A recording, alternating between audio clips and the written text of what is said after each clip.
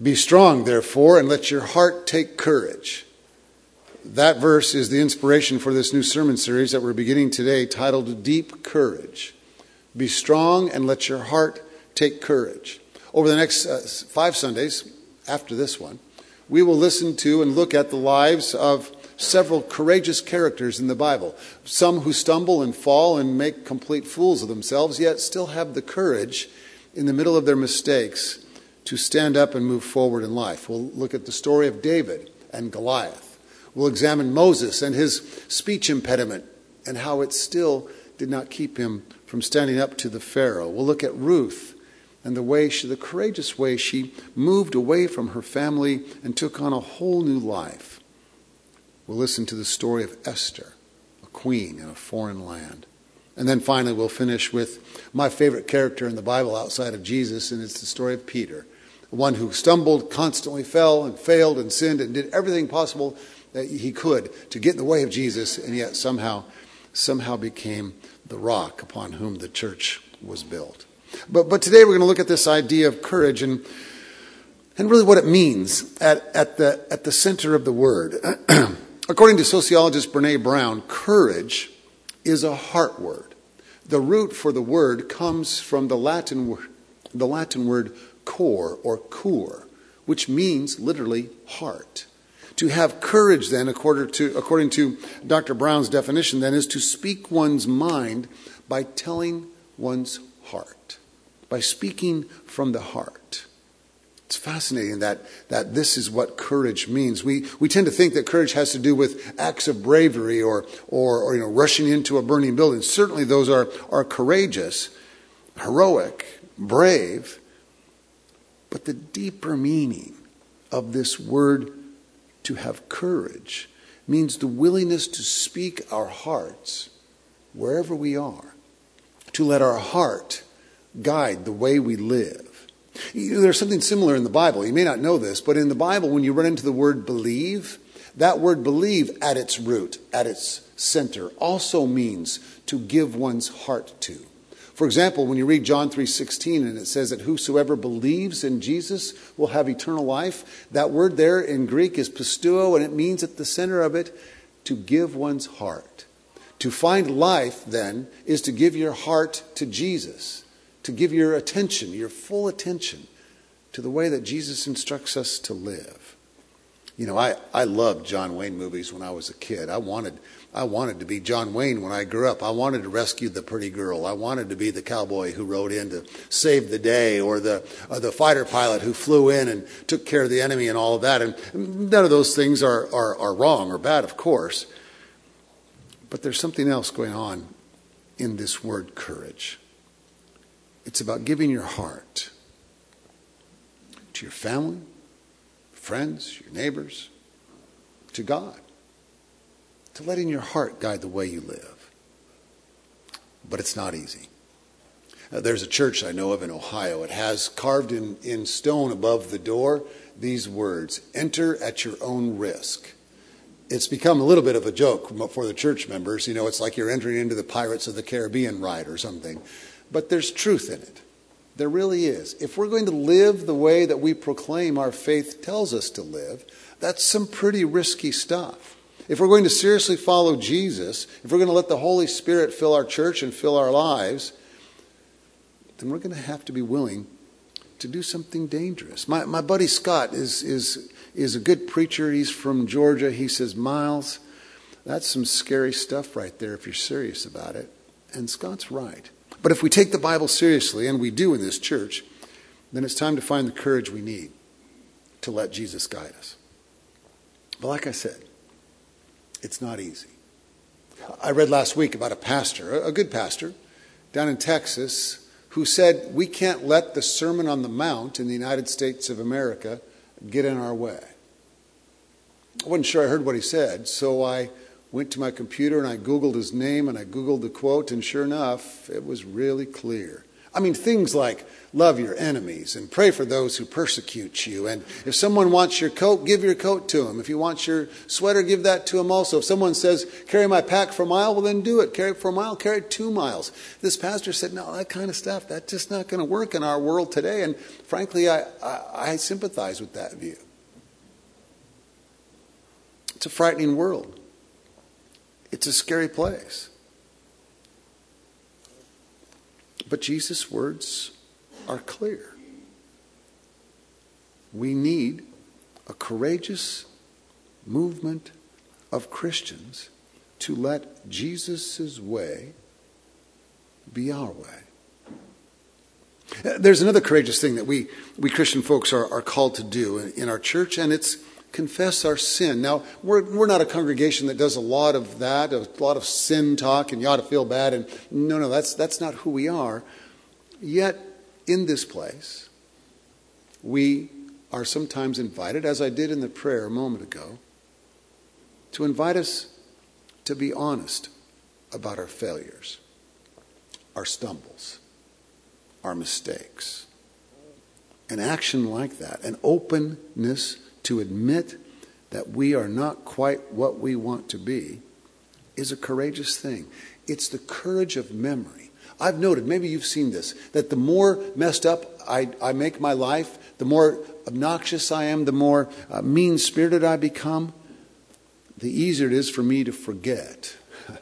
I've heard, I don't know if this is true, but I've sometimes heard lawyers say that the best answer to a question in court is, I don't know, I don't remember. In the church, we're called to remember.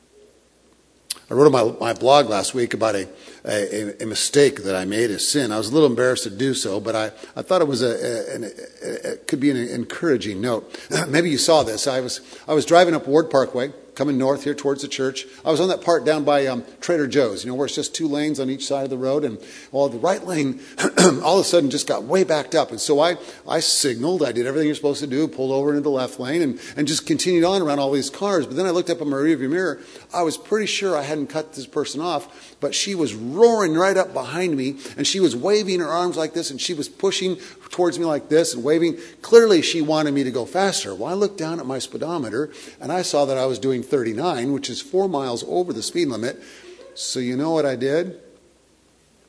I slowed down. And for a moment it felt really good. Because she started gesturing even more, and she called me a name that, well, you can guess. And then I thought, what am I doing? This is childish and stupid and ridiculous. What a dumb thing to do. I also thought, I wonder if that's a church member.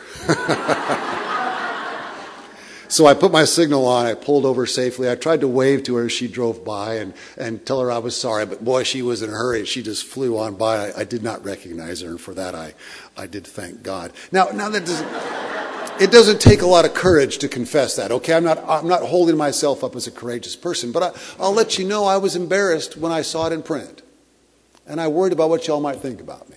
I'm your pastor. I'm supposed to be a model and all that stuff. And yet, honestly, when we can have serious conversations with our families, with our loved ones, with our friends, and let them know, I recognize that I fell here, that I failed, that I sinned. I mean, that's what you call what I did. Pulling over and slowing down intentionally just to irritate her. The Bible's clear. That's a sin. You dummy, pull back over. When we find the courage to have these conversations about serious stuff that really matters, between your spouse or your son, your daughter, your mom, or your dad, that's when we become the people that God expects us to be. So in the church, we remember, and we recognize that it takes courage to do so. Courage is facing the truth.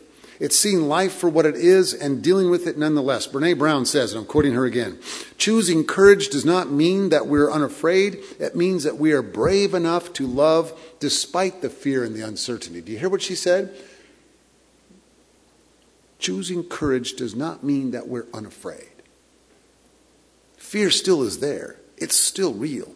But we're brave enough despite the fear to move forward. Last week, our men's group, which I mentioned in the greetings, called Faith Pub, met for an evening of cold beverages and some good appetizers, and then we got into talking about times we've been lost and how we found our way back. I shared a story from my life. You can talk to me later if you'd like to hear it. I'll be happy to share it in public. And then I asked the guys in the group, why don't you share with each other briefly? They turned around little groups of 4 and 5 and shared. And then I said, is anybody willing to speak to the whole group? And several spoke. Oh, there was some openness. There were some courageous comments being made about some things these guys have gone through that are just, the only word that comes to mind is horrific. But what I saw around the patio there at the Well, that's the little pub over on 74th and Warnell, were these guys nodding their heads saying, yeah, man, I get it. I've been there. Or, boy, that was tough. Or, what's that like? And there were handshakes. And there were sort of those guy hugs. You know what a guy hug is? It's where you shake hands and you reach in and lean in, pound each other in the chest real quick, and then you back away. That's a guy hug. A lot of those. And a lot of hang in there. Keep on, brother. Show up. Do what you got to do. It didn't take much, but it was pretty courageous, the way these guys shared some tough things from their lives. Several years ago, across the street over in the sanctuary, I preached the funeral for my friend Rusty Baltus. Rusty was a lifelong member of this church. You may have known that he was also an alcoholic. He was public about that, was not embarrassed to say it out loud, and was very, very active in our AA and Al-Anon groups here. In fact, he was the liaison for many years for our church staff with all the AA groups. Did you know we have at least one AA group every day of the year on our campus? Sometimes 2 or 3 or 4 or 5 different groups are meeting every day of the year. Christmas Day, Thanksgiving Day, New Year's, every day. And Rusty's the guy who really made that happen. And I'm so proud that we're able to continue to minister in that way. Well, at the funeral service for Rusty, of course, we were sad and full of grief to see him move on into the resurrection, but we celebrated too. And I told the folks it was packed. It was about 500 or 600 people just jammed in the sanctuary. Most of them, or at least many of them, members of AA. And I said, I love how AA functions. When you speak, you say, hi, my name is Bob, and I'm an alcoholic. And everyone says, hi, Bob. And so I said, you know what, in the church, maybe we ought to do the same thing. Maybe we ought to start every meeting, whether it's about the finance or it's a board meeting or it's a children's ministry, whatever it is, before we say anything, we stand up and we say, hi, I'm Glenn and I'm a sinner. And the whole congregation said, it was great. There was just laughter all over the place. And I maybe we'll start doing that. I don't know. I don't like the emphasis on sin, but there's something honest about just being who we are, right? I said this a couple weeks ago in a sermon. I can't see if the person who said this to me afterwards is here. But I said, if you've never committed a sin, talk to me after church. And this one sweet guy, a member of our church, came through and he shook my hand and said, I'd like to meet with you later to explain how I've gotten through without sinning. And your laughter was mine, too. Because honestly, none of us gets through without failing somewhere. Tom Long, good preacher in Atlanta, notes that sometimes the ability to speak from the heart, to speak the truth with courage, can even be found in the middle of failure. He tells a story of Dietrich Bonhoeffer. You know Bonhoeffer. He was a seminary professor and a theologian. He was a seminary professor and president in Germany in the 1930s before he was arrested and sent to the death camps by the Nazis. In the seminary, he noticed that there was a lot of gossiping going on, a lot of conflict, interpersonal conflict, and so he made an edict. He said, we will no longer speak about other people unless that person is right there in front of you. I won't say anything about her or him unless the two of them or one of them are standing in front of me, even if it's meant to be positive or a good thing. We won't talk in this way. That was the edict. Can you imagine what our church would be like? Do you imagine how quiet our meetings will be? Our prayers would not begin with, oh, I heard about so-and-so. Oh, we should probably pray for it. No.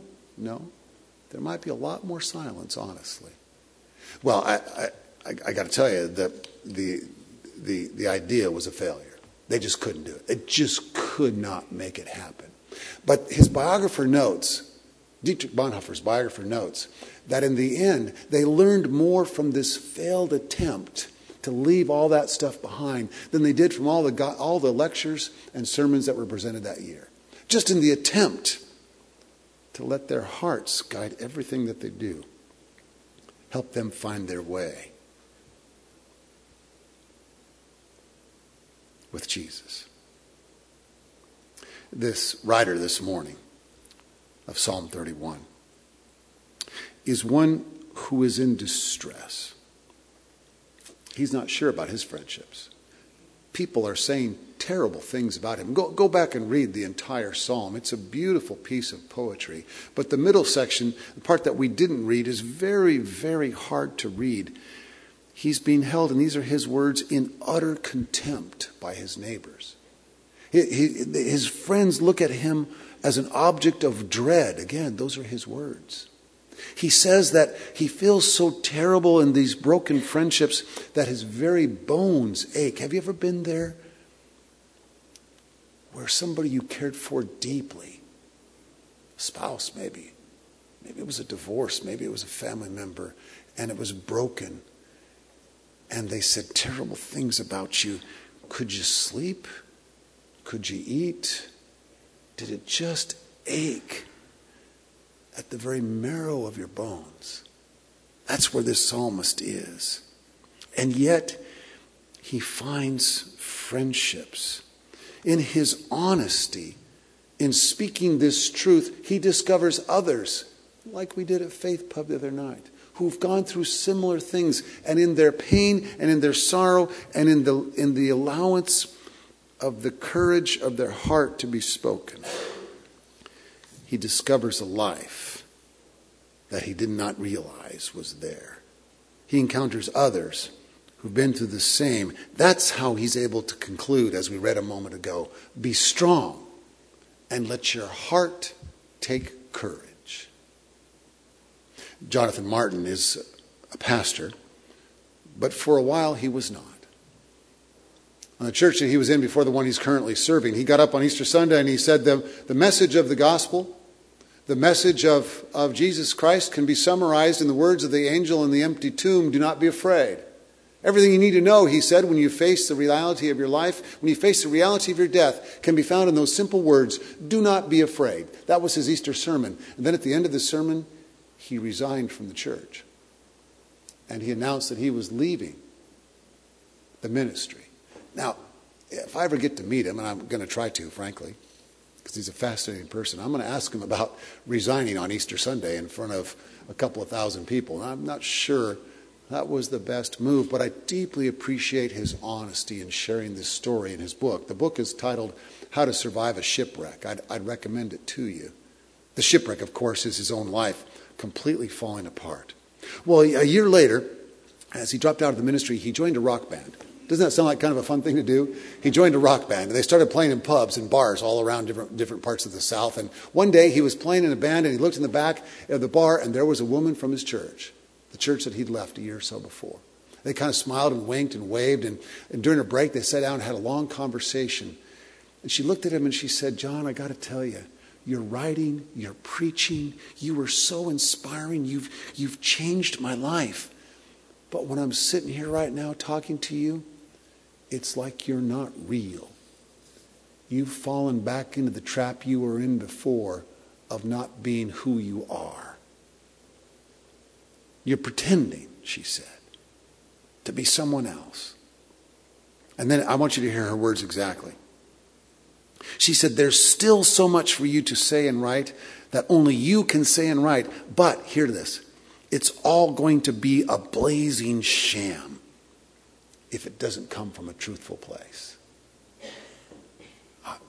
Man, that was one of those moments in my office when I just stopped. I didn't, but I almost got a big Sharpie out and wrote up on the wall, "A blazing sham if you don't speak from a truthful place." Write those words over the wall of your life, over the doorway of your way. A blazing sham if not spoken from a truthful place.